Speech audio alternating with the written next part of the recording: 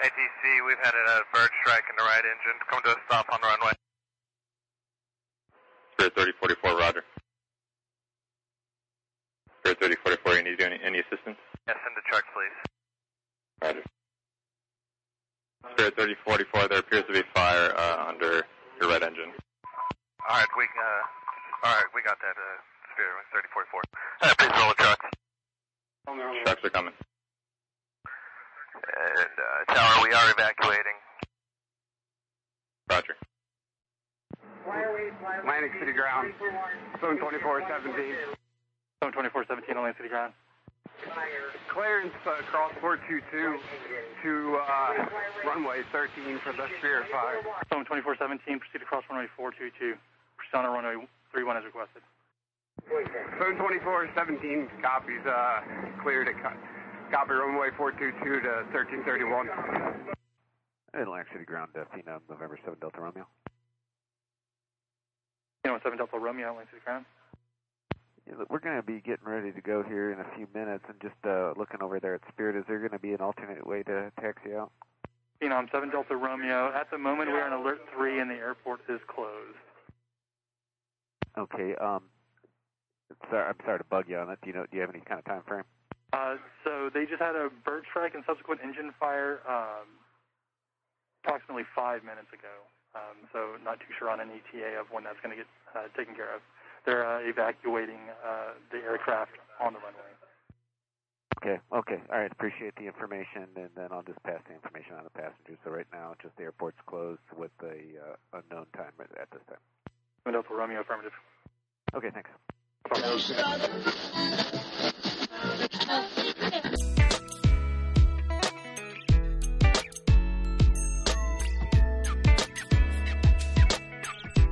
Hey, everybody. Welcome to the Pre-Accident Podcast. I'm Todd Conklin.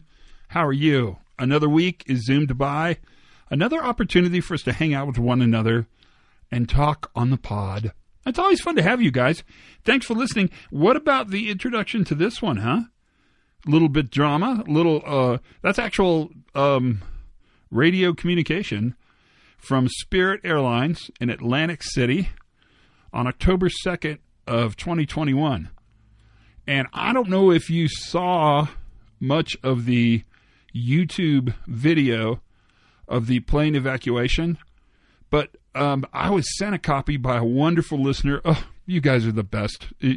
And with that copy came some interesting comments and questions. And I think we should talk about this thing that happened, this bird strike that took place, the subsequent handling of the bird strike, which you can grab on YouTube if you need to, no problem at all.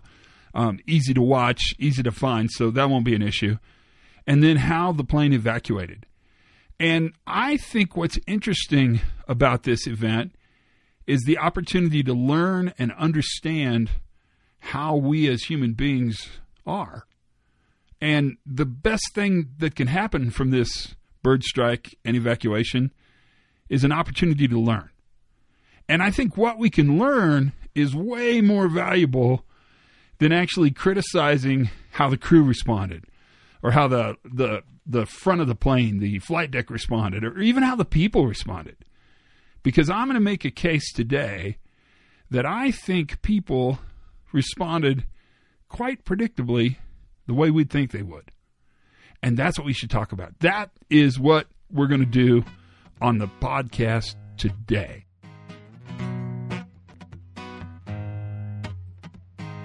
Before we do, let's talk a little. How are you doing? How's life going? Everything grand?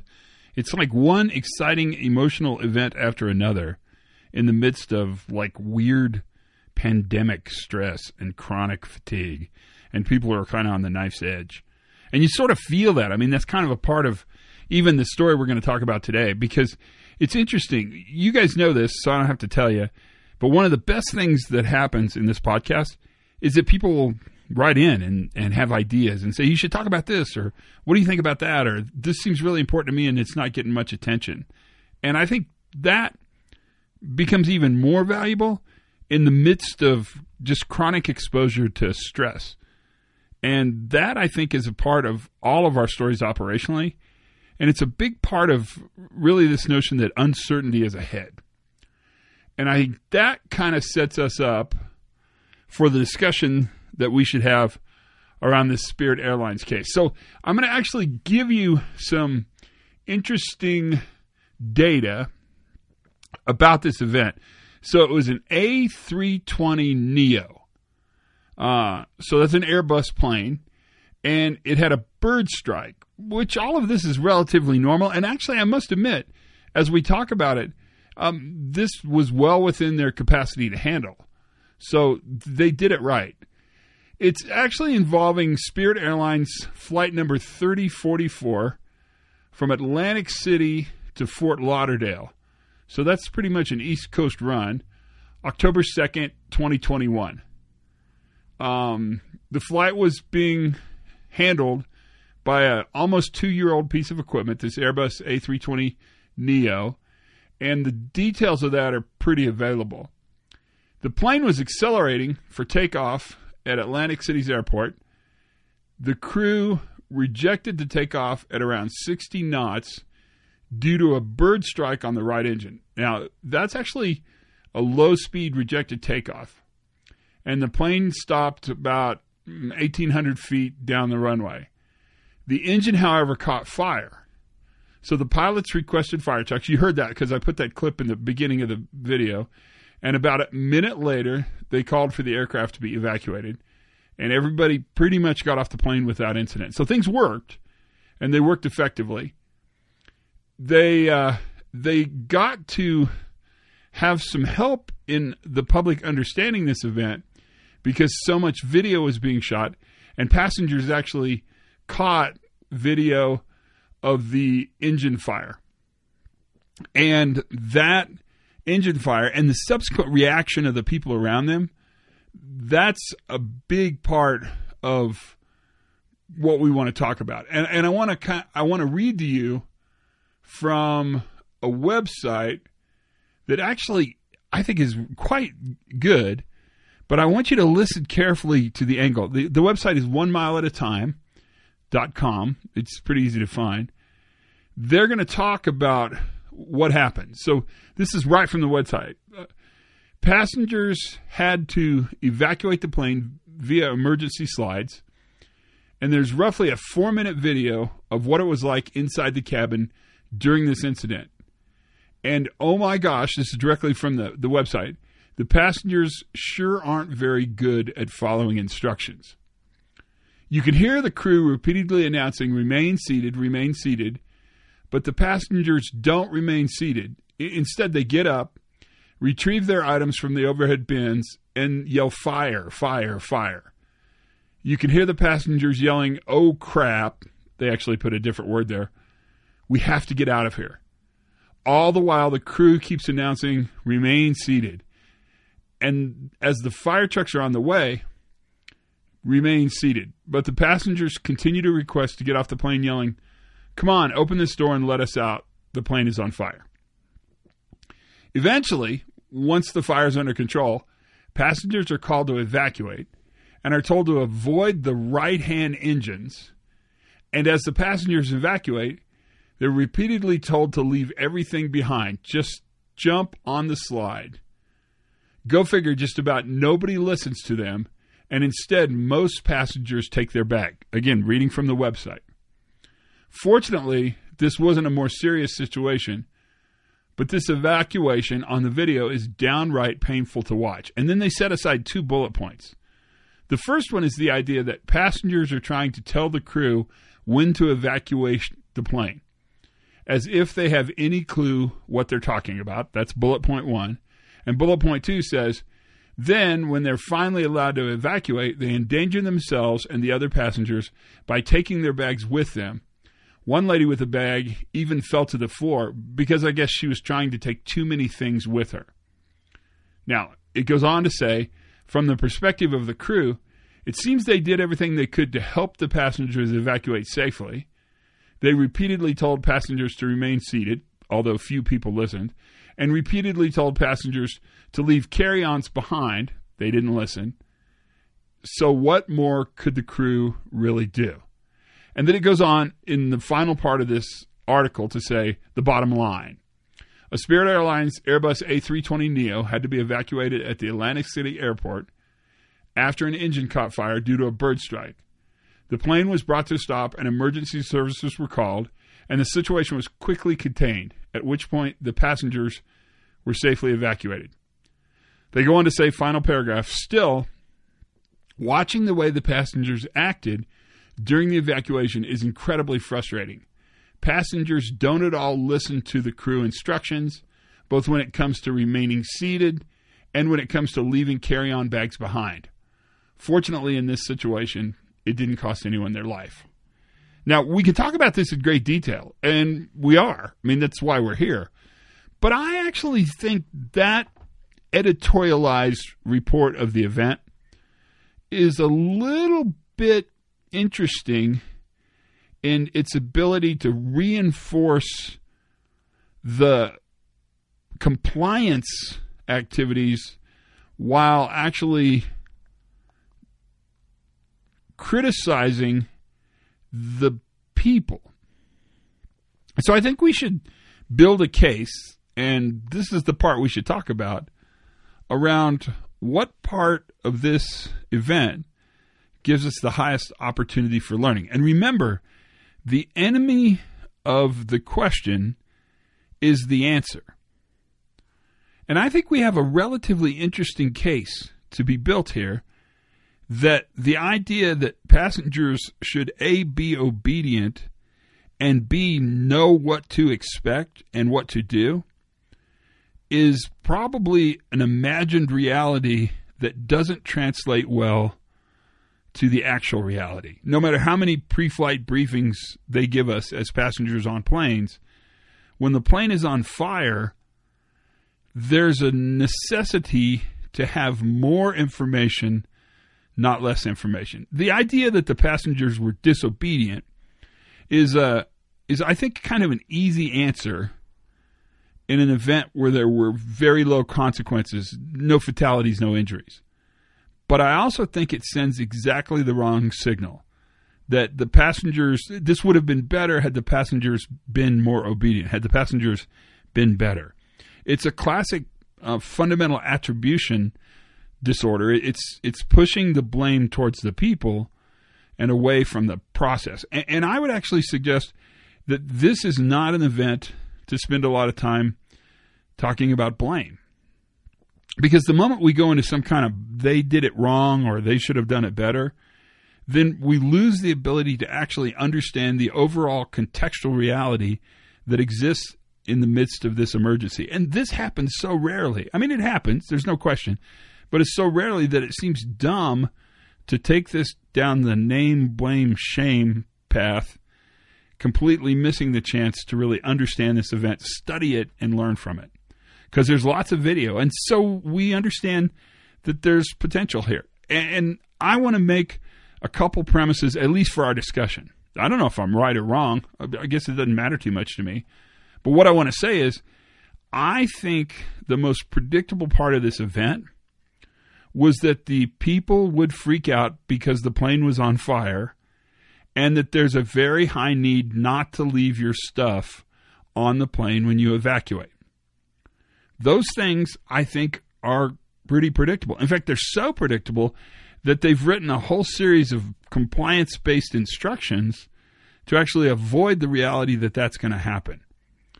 And so, given the fact that that's going to happen, maybe what we should be talking about is how we can make this more effective, understanding the people as the solution to this problem, not claiming the people are the origin of this problem. With me so far? It's the stuff we talk about all the time, so it should fit pretty nicely into our discussion. And to do that, I think we first have to talk about rule following. So do people follow rules? Well, so that's a really good question. And the answer is, believe it or not, hard to give. You can oversimplify and say, yes, I do, but you know that's not true. Or no, I don't, and you also know that's not true. And what's interesting is that rule following seems to be best understood when you look at three primary criteria for rule following. So Will people follow rules? The answer is yes if the rules meet these 3 tests. And you've heard of these tests before. The first one is, do the people know the rule? I can't follow a rule I don't know. So is the rule known and understood? Am I briefed on the rule? Do you have a successful communication activity with me on the rule? Do I understand what the rule is? So that's number one, criteria number one. The second criteria is, does the rule make sense to me? Actually, the way it's often phrased is, does the rule have operational fidelity? So does the rule make sense? Because a rule that doesn't make sense is a very difficult rule to follow. That's hard to follow. So it's hard to follow dumb rules. I mean, people do them, but it's not a comfortable place to be. And then the third rule is the rule fairly and consistently applied? So is enforcement applied across the board? Is it consistently applied? Do we apply it all the time? And those 3 criteria, those 3 tests for rule following actually have a place in this conversation. So let's use it as a diagnostic. Do the passengers know the rules?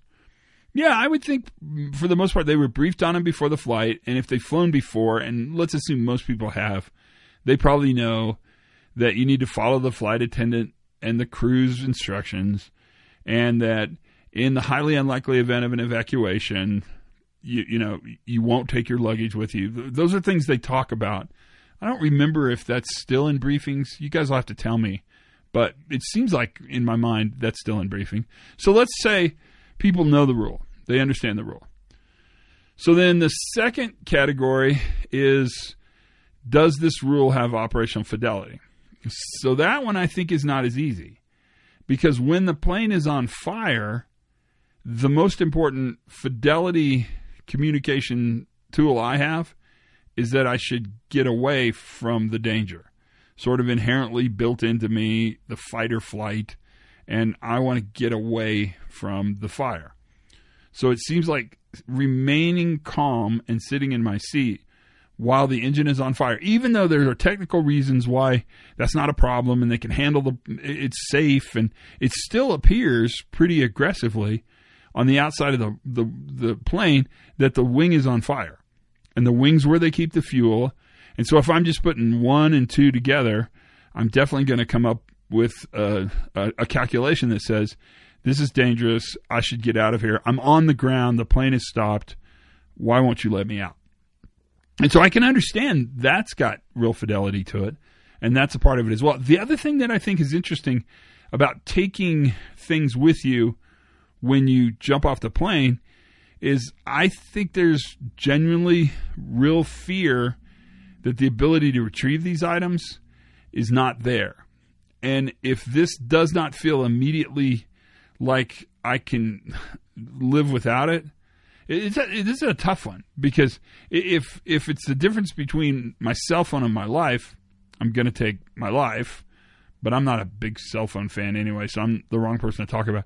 But you can see where there are clearly opposing goals on whether leaving it is safer and potentially not being able to retrieve it, or actually going with it and breaking the rule. And then the third criteria, which is going to be harder for us to talk about, is, are these rules consistently applied? And the answer, in fact, maybe yes, maybe no. This is a relatively rare occurrence, and so it's kind of hard to determine what these kind of evacuation protocols are like, which is my whole entire point, which is why we should be actually looking at this in a much different way. This is an opportunity to learn, not an opportunity to blame. So given those criteria, let's focus on the second one, because it's the one that I think has the most interesting potential for us. Is there operational fidelity? So here's my premise, and tell me if I'm wrong, but it strikes me that if there's an absence of information about what I need to be doing while the wing is on fire, I'm going to use kind of logical fill-ins to kind of write the ending of this story. And so one of the ways to allow the rule to have more fidelity is to actually increase the communication about what is happening and the urgency of that communication about what is happening. But that's going to be difficult because the flight deck crew, the pilot and co-pilot, did exactly what they were supposed to do. They brought the plane to a halt. They followed their checklist for the engine being on fire. You heard all these things on the radio. That's why I put it on this podcast. So they're incredibly busy managing the emergent situation, which is exactly what we want them to do. And so we know first they're going to fight the fire, and then the second thing they'll do is communicate, right? So communicating to the passengers is not their first priority, nor should it be. However, that is where I think the potential for us to learn becomes a big part of our discussion. Because I think just because the flight deck crew does not have communicating with the passengers as their immediate emergent priority doesn't mean the passengers don't have a high need to gain information as quickly as possible, which would actually give the rules more fidelity. So if someone were to tell them, and I don't know who the someone would be, but someone would instruct them, here's what's going on, here's why you're best staying in your seat, here's why we need you to stay in your seat, this will help us eventually perform our emergency functions more efficiently as a plane and will in fact save lives. That's an important conversation that simply was not had. And I'm not sure who the right person to have that conversation is. I think this is an opportunity to learn. I would also suggest the same theory applies in not carrying your carry-on bags in the evacuation. If we could give more information about where those would be available, et cetera, perhaps that would actually decrease the goal conflict and decrease the need to actually have that with you. And logically fill that in by giving more information. This could be a giant conversation that's a waste of time because I don't really know the answers to any of these questions. But also, that's not my role to know the answers. What's amazing is we now have people available, either the passengers that were a part of this evacuation, the crews that have actually done this evacuation, to actually dig deeper operationally to understand this. Because if the issue at hand is that passengers don't obey rules, then simply blaming them for being disobedient and hoping they'll be more obedient next time is not going to change the next evacuation in Atlantic City. In fact, predictably, it's probably going to look a lot the same. And if the consequence is, in fact, like that editorial I read to you, potentially significant and people could die, then perhaps it's time that we learn from this and understand how we want to manage that evacuation in a way that's maybe different than the way we managed it now. That is the potential learning. That's what I'm thinking. I don't know if you're thinking, but that's what I'm thinking. And to me, the opportunity is there to actually dig much deeper into this event. And I think they will. I mean, I'm not being preachy, or at least I'm not trying to be preachy. I think they will. But I think they would be very remiss if they didn't include the passengers that were involved in this. That could be a really important part of the conversation. That I think would make a huge difference.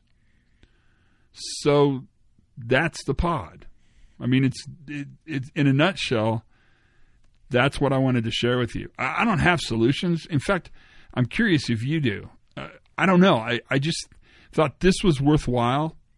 And the more I looked into this event, and I looked in it almost immediately, the more I thought this is worth having the discussion with us.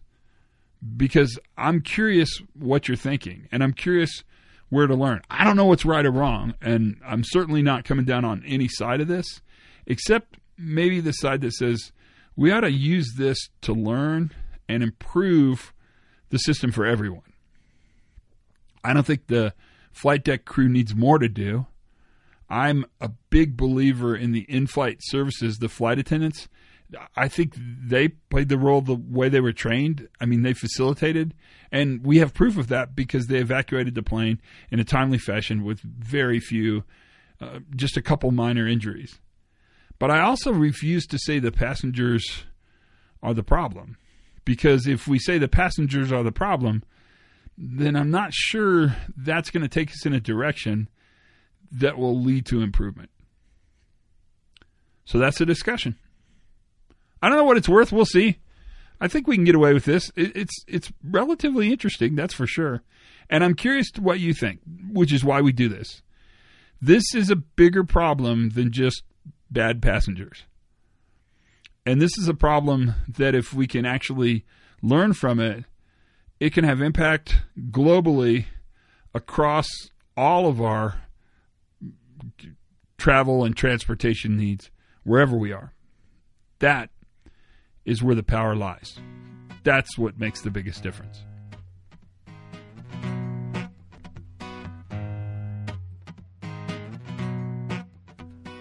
So there you have it. The ramblings of a crazy man. It felt like I was, I don't know.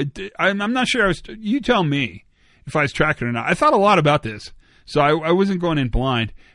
It's different when you sort of have to read something in the middle, because it kind of gets me off my game a little. But I wanted to quote that stuff because I thought it was worth you hearing, because that is mostly the impression I'm getting from the people that I know in the business, is that these dang passengers are really making it hard for us to be successful. So let's see if that actually is the most profitable and effective way to think about this. I'm guessing it's not, but who knows? So that's the pod. Thanks for listening, you guys. We're always having fun, and there's some great stuff coming up. You're not going to believe this, but young Sidney Decker requested to be on the podcast, which is kind of fun. So that'll be an animated discussion that we'll have some fun talking about. So learn something new every single day. Have as much fun as you possibly can. Be kind to each other. That matters. Check in on one another. Monday's a great day to do that. And most importantly, be safe.